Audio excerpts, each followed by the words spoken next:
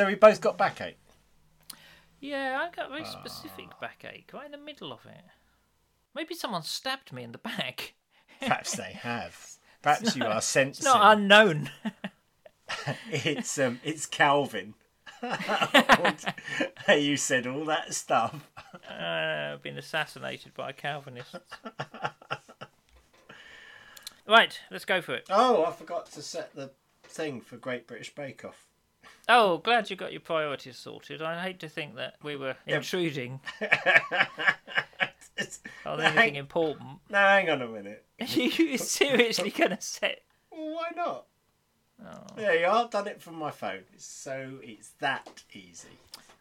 Right, carry on. Were you doing something? Oh yes, you were casting your pod. Okay, well. Good. Try and be funny.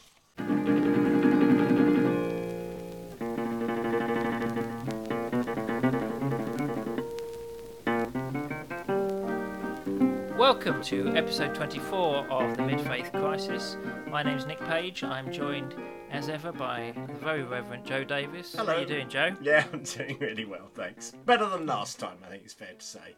A little less overwhelmed by Well, life. exactly. Yes, there was too much, way too much going. But we've had a lovely, sunny, hot bank holiday. How about that? I know. That's climate change for you, isn't it? First time really? for a long while, so that was good. Yeah. And how are you? Yeah. Very, very well. Yeah, we had a nice bank holiday. It was a lot of time outside in the sun, sat watching a game of cricket on a village green and drinking beer and yeah. Well, that was nice. all good except for the cricket, in my opinion. But there you go. What else have you been up to? Well, you're not a godly man, are you? Not yeah, especially. I'm doing all right. Actually. Well, I'm struggling to get out. The trouble with these long weekends, especially if they're long and sunny, and I mean, getting back into the swing of things is really awful, isn't it? It's really hard. It is. I couldn't get my brain in gear at all today. I'm not even sure I have by now. Which is not a good sign for this podcast. No. So have you seen any films or done anything interesting or anything Do you like know? that? Did you? No, not really. I can't remember the last film I saw. I think I'm going to see Logan Lucky next week, but I think it's also... Oh, no, I saw The Dark Tower. Well, the fairly abysmal tower, as I like to think of it, but there we go. Yeah. Oh, okay. Well, there's a ringing endorsement there. Yes, exactly. How about you? No, I don't go out, as you know. No, I know. Well, I've been reading some books, which is nice. That was good. I got Rowan Williams' new book on the Atonement, Have or you? something. Well, it's on the cross. Or He what it's is called. surprisingly good at writing. I say that because I've heard him speak and thought, I don't understand a word you're saying. So I assumed that when I read his books, I wouldn't understand. But actually, his books are absolutely brilliant. Yeah, well, the trick is to get the thin ones. Yes, I've worked Because that the out. thin ones all come from talks that he's had to give, lectures and things like that he's had to give to the public. And then they've been edited. So Well, they don't have use been such edited, long... abstruse words. If you get the thick one, I don't quite like his other stuff, but I mean, he can get very hard to understand. And Sunday morning, early Sunday morning, because it was so sunny and nice, I sat outside and I started reading Romans again. Did you? I think, yeah, it's a bit like Ulysses or Like you do. one of these big epics. I always think every year I make an attempt to read it through and understand it. How'd you get on this year? Well, people say, and I've written this as a historian, people say that we can never react to the New Testament writings in the same way as the original audience because they're totally different sort of culture. Yeah. I think with Romans we get very, very close to the way they would have reacted, i.e. by saying, "What are you on about, man?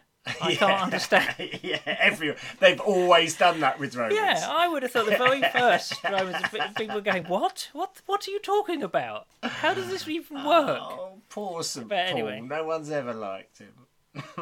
Well, no, some people are big fans of Romans, aren't they? They both love it, but I find it's both glorious and baffling in about equal measures, really. Yes. But anyway, we might touch on that later. What about that? What's happening with the not the weekend? Oh, we got an today update for on the that. bewildered. Well, firstly, sorry to those people we upset by not having larger faith. In fact, because the I have tickets are enormous sold out. faith. Yes, it's been bet you. noted. Yeah. So we are sold out. So I'm sorry, folks, there are no tickets available for the packed out day for the bewildered. As you It know, makes it sound slightly grander, though, doesn't it? Does really? now. I mean, the tickets it was and sold this out. is why we took only a got room 10 that people only coming. holds 3 people. Because better that. Yeah, it's exclusive little group, isn't it? It is, and we are really looking forward to meeting people and talking. But it's been quite interesting. I had correspondence with someone who we put up on the blurb about it that we some creative act of worship. They wanted to check that out. They wanted to know that we weren't going to go all weird and whiffly, which of course we are. But they were worried about it. So I said, well, probably some, we'll start with the Northumbria Community Daily Office and finish with, sacrificing something. But somebody. But I for anyone who has bought their tickets now and are worried, I just want to allay your fears. When we say we're going to do some creative worship, I was thinking there's this great song from the 80s that I'd like to resurrect called Let There Be Love Shared Among Us. And I thought as an unthreatening act of worship, we could all sit in a circle and hold hands and actually look in each other's eyes as we sung that to one another. So I hope that's allayed your fears. Do you do that thing? Often at churches they say, now let's say the grace and let's look at each other as we say the grace. Yeah. Do you get it? And what you do is you scan the room really quickly. No. So it looks like you're Just looking look at above other people, everyone's but heads, yeah. it looks like, and you have that slightly beatific smile, to say inwardly I'm calm. Oh, so by the way, speaking of singing and stuff, so I did this wonderful wedding to the lovely Dave and Amy on Saturday, and God bless you guys.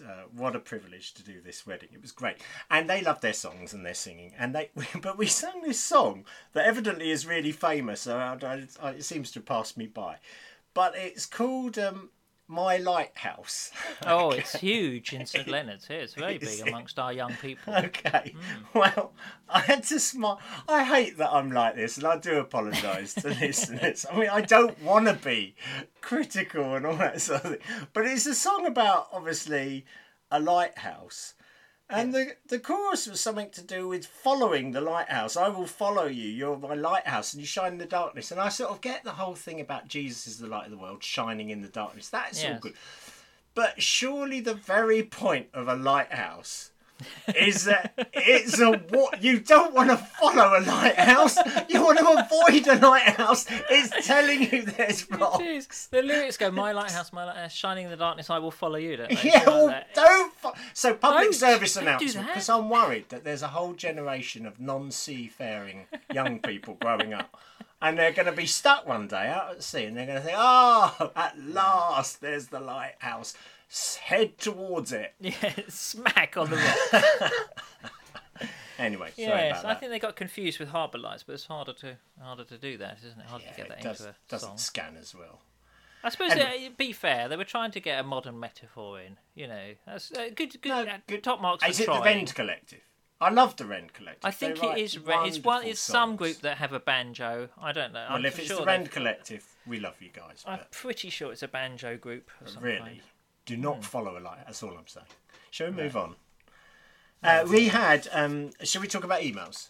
Yes, let's do that. Okay. Well, actually, most correspondence was in fact about the day for the bewildered. But just wanted to say thanks so much to John Green who wrote in, and he was picking up on the creeds and things. And I know we kind of moved on a little bit, but I loved some of the lines he had. He did the normal stuff about I believe in the Father, Son, and the Holy Spirit, but then he did this other thing about I have believed the lie that I am alone and an island. I have believed the lie that I'm not good enough, blah, blah, blah, blah. And there's this lovely line, I believe there is nothing I need to do or can do to change God's mind about me. And I just thought that was really nice. And it was quite long. I won't read it all out, but thanks, John. Really thought-provoking. And as I believe we said last time, our listeners are brilliant. And intelligent. Indeed. And considerably more intelligent than me. Yes. And not that I set the bar high, so thank you. Well, thank you, John, for that. That's great. Yeah, that's good. I've got a piece of correspondence here. Okay. Obviously, from our friend Ethel. Oh. Dear Reverend and Mrs. Davis, here is a poem for you. God made the butterflies. God made the bees. God made the flowers and the fields and the trees. God made kittens and bunnies as well, and also lots of sinners who will burn in hell. That's that's lovely, isn't beautiful. it? Isn't that She said, "This lovely? poem was given to me, I believe, as a prophetic warning to you to talk more about people's sins. I challenge you to tell us what you think of original sin or even unoriginal sin. I'm not that fussed. Yours, in him, by them, with those, and under that big thing over there, Ethel, sad old person." Well, that's lovely. Lovely poem there, That's a Ethel. beautiful, moving We might poem. we might sing that on the Day for the I Bewildered. think We we could all should. hold hands. Let's sing the collected works of Ethel. But I think the interesting thing was I've been thinking about sin. Yeah. Yeah. Yeah, I've Well, been thinking good. about doing more of it Yes, because I'm very, very good at it. You do have a natural aptitude. Go with your strengths. That's what I say. No, because I'm writing this. I'm writing this piece for Christianity Magazine about the Reformation. And I'm trying to write about things that we lost during the Reformation, Yes. things that have gone missing, and that the church is just about rediscovering. And one of the things I've been thinking about is the whole concept of confession. Yeah. Because a lot of the stuff we talk about in this podcast are exercises and things like that. They're things in a way that the evangelical, the Protestant church is Yes, sort of indeed. rediscovering from a much older tradition that we kind of kicked out in those times.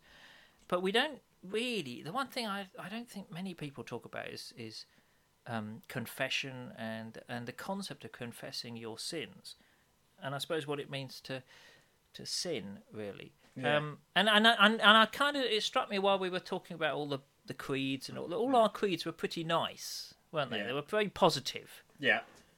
And they didn't really touch on any. Didn't have enough sort of- sin and hell and That really, I damnation. wanted more of that, more the whiff of sulphur Why and am I not brimstone about them. No. Anyway, I'm glad we're talking about this because it does seem to me that you sort of, on the one hand, have this wing of the church, the right-hand wing, that only wants to talk about sin and how terrible it is and just sort of creates this massive shame cloud to cover us all with, which makes it impossible, really, to talk about it, strangely. And then on the Yes. left-hand side of things, you got those that want to dismiss it and it's not relevant and hey, we're all bad and does it really matter? And not so. On the one extreme, you've got almost overdoing it. On the other hand, you got not taking it seriously enough. And so, wouldn't it be great if you said something really profound that steered away through the middle, Nick? Okay, That's what I'm good. looking for you to do. Well, funnily enough, I was just pausing to give you space to go there. Really. I mean, I think that the thing about it is that there's a big crossover, I think, as I've learned more about therapy and psychology and those kinds of things. A lot of the approaches that those disciplines take are, in a way, very similar to people confessing their sins. I've got a friend who's a psychiatrist, and he talks about the patients he works with who are very, very difficult and damaged people in some respects. And he said I probably talked about this on the podcast before. I've certainly talked about it in the book, one of my books. He talks about how they have he has two key approaches to it. One is non-judgmental listening, so that you just listen without judging, while they tell you what particular things they've been up to, sometimes quite extreme things. Yeah, sure. And the other is agency, to encourage to say that you have the agency to stop this. Yes. You have this, you can do something about it.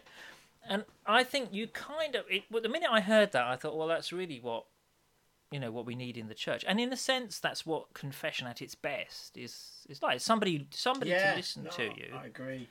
And to actually say, no, you have the agency to do something about Yeah. this. And the problem, it seems to me, is that what we did when we got rid of that, because we've quite rightly said, of course, you don't need a mediator between you and God. You can confess your sins directly to God. And of course, that's quite right.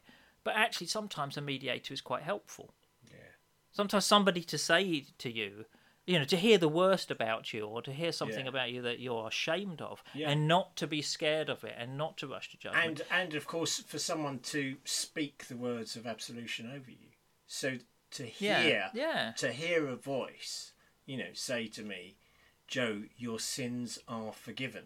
Yes. And I've just said the worst of who I am. Yes. And what I'm ashamed of and what I'm embarrassed about. But to hear the voice of someone who you could say, well, it is being the voice of Christ, the voice of God to me, your sins are forgiven, is really healing and really very important. So I think to steer that sort of middle ground is tricky, because you actually need a group of people around you, or certain people who you can be absolutely honest with and talk about and say, well, this is what I'm like. But how do you break out of that sort of massive cloud of shame? Because it's all very well talking about, and it's all, let's be general. I'm a sinner. I'm very happy saying to people, I'm a sinner. I'm a sinner. It's pretty evident, actually. Most of the time, you don't have to say it. Yeah, exactly. Well, and I mean, you're right. You don't. But what I don't want to do is particularly drill down into the detail of that. Yes, of course. Because I'll immediately start getting defensive and ashamed.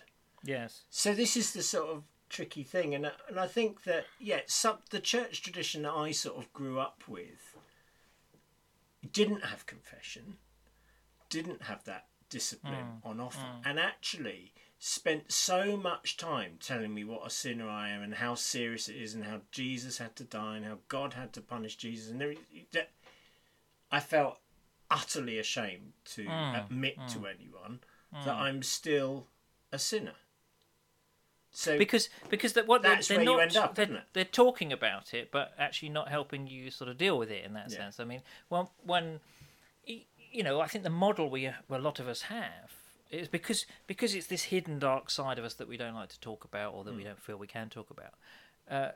And then every Sunday we go to church and we have that time of confession, and so you confess your sins, and what happens there is we're offered this kind of sinectomy, so where this cut off. Yeah.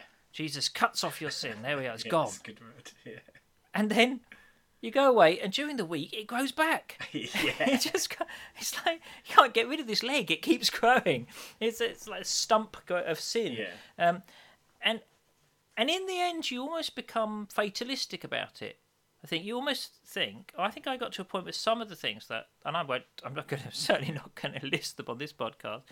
But some but things. If anyone wants to know what they are, they can send an email to Joe. Yes. And I'll be happy to tell you what Nick's actually, of all the people in the world, you probably do know most of them. You've been involved in many of them. Yeah, exactly. I believe we're both culpable. So that could go badly. Anyway, you almost give up on it, and I think there was a phrase. There's something of Jung said. He said, "When an inner situation is not made conscious, it appears on the outside as fate." In other words, our weaknesses, our things we do, we push them away. We don't like to talk about it, and then they just happen anyway, and you just go, "Oh, well, that's just the way I am. I can't do anything about it. Yeah. That's just fate. That's just what it's going to be like." And I really wanted to get to a point where I could feel I could do something about these things. Yeah. Where actually that you didn't have to live with this happening again and again and again. That there's a way through habits and darkness and deceit. And funnily enough, it's exactly what you were talking about earlier. That for me, what changes it is actually looking at your sins and if you like, sort of learning about them. Yeah. I mean, that's the Richard Rohr thing. He says, don't be in a hurry to get rid of your sins until you've learnt what they have to tell us. I think that's just an amazing line. I mean, you have to understand it right. He's not saying carry on. No. With what you're doing, but he's saying that what we never really properly look at them. Exactly, and I think once you can deal with the shame side of things, and this is often rooted in our theology. We're told that God punished Jesus for us, and that's how bad it is, and everything. And you just get this. And I like that quote that says, and I can't remember whoever said it, but we are not punished for our sins; we're punished by our sins. It's kind of its own. Yes, its they own contain within sin. them. It That's leads right. to death. Yes. It cuts you and off, isolation. It disconnects you. It isolates you. It makes you feel shamed. It's deathly in its nature. So I think that's a more helpful way of thinking about it, rather than linking it too much to punishment and stuff like that. Yeah, and I think in that sense you don't all. I mean, I have sort of got people to whom I have confessed certain things who've been really helpful with that. But I think even in my quiet times, to sort of talk with God about not only what you've done, but why you did it.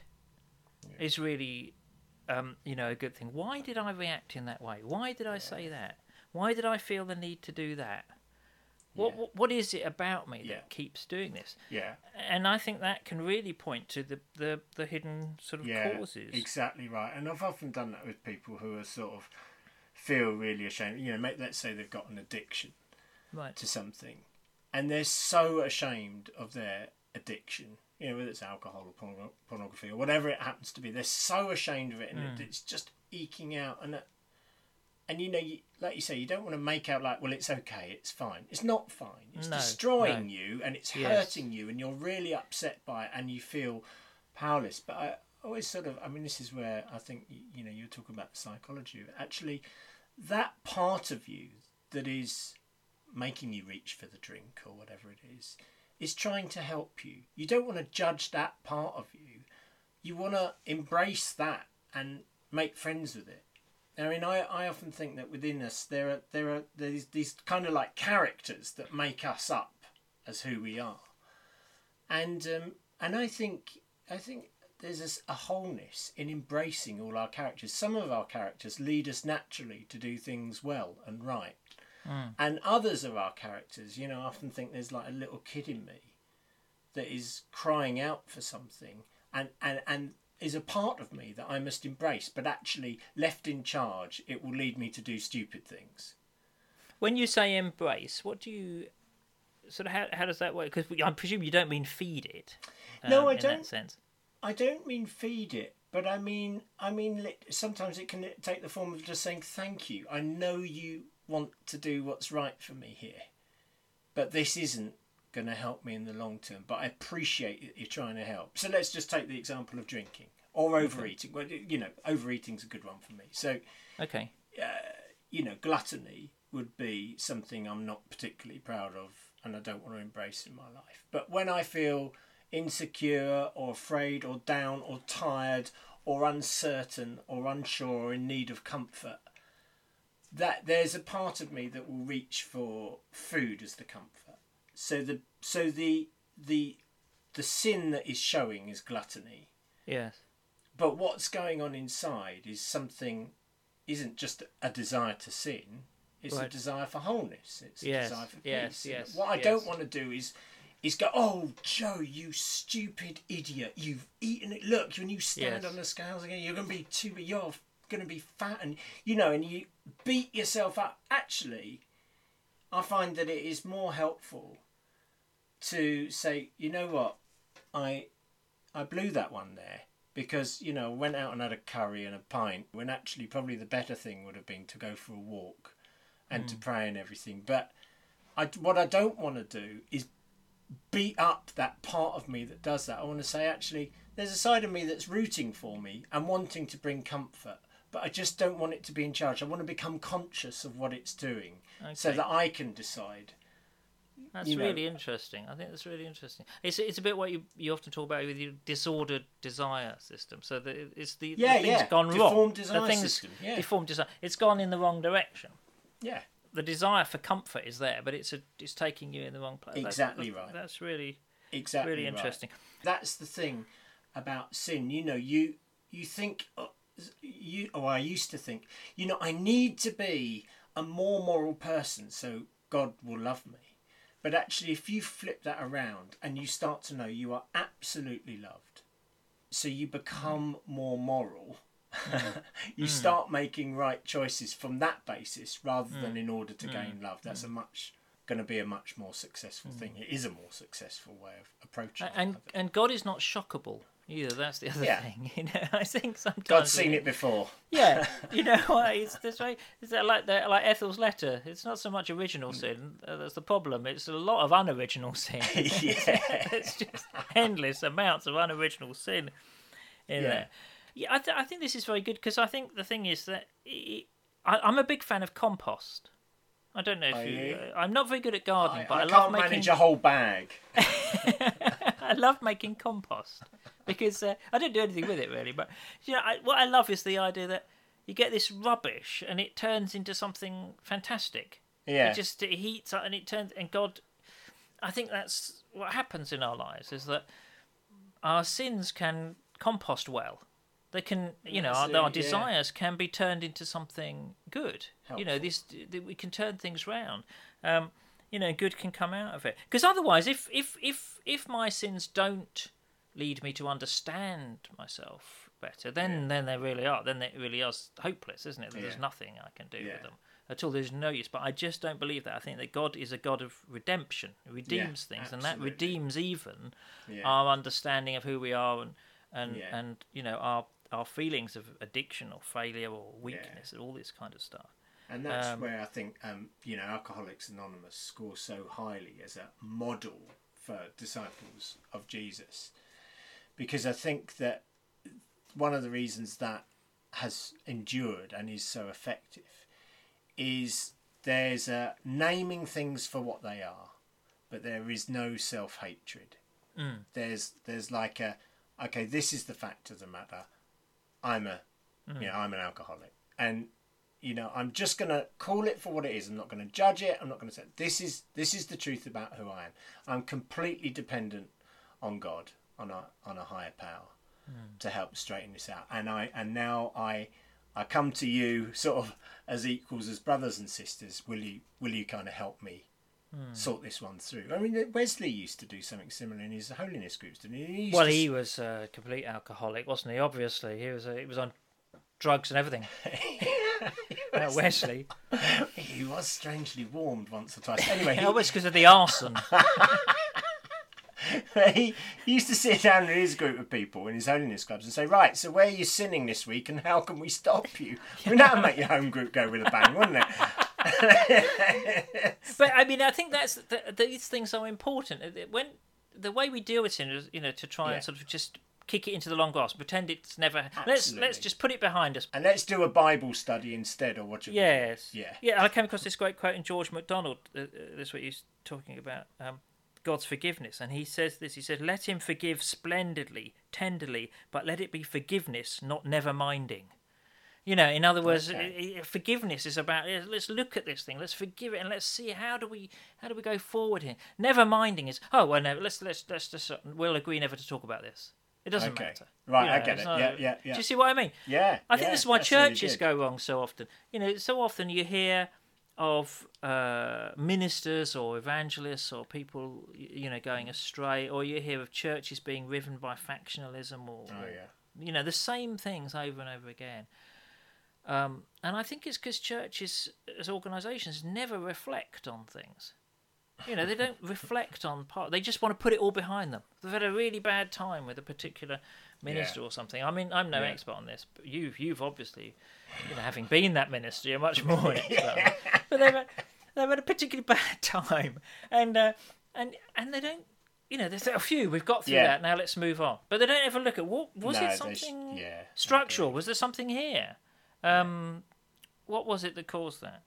So to actually look at that, I think is very powerful. And I think, and in fairness to churches, having been on the other side of the fence, it's really hard to say, right, to your church, right, we're going to start getting a lot more real with sin. And I'll go first, and now it's your turn. It's... Yeah, absolutely. So you've got to find the people, haven't you? It's got to be done. It's got to be done carefully and sensitively and all the rest of it. But we have got to find the language to talk about this, because sin is deadly, because, people are punished by their sins, not by God, but by the issues themselves. And it would be great if they were set free from that stuff. But they ain't going to be set free by just wishing it away.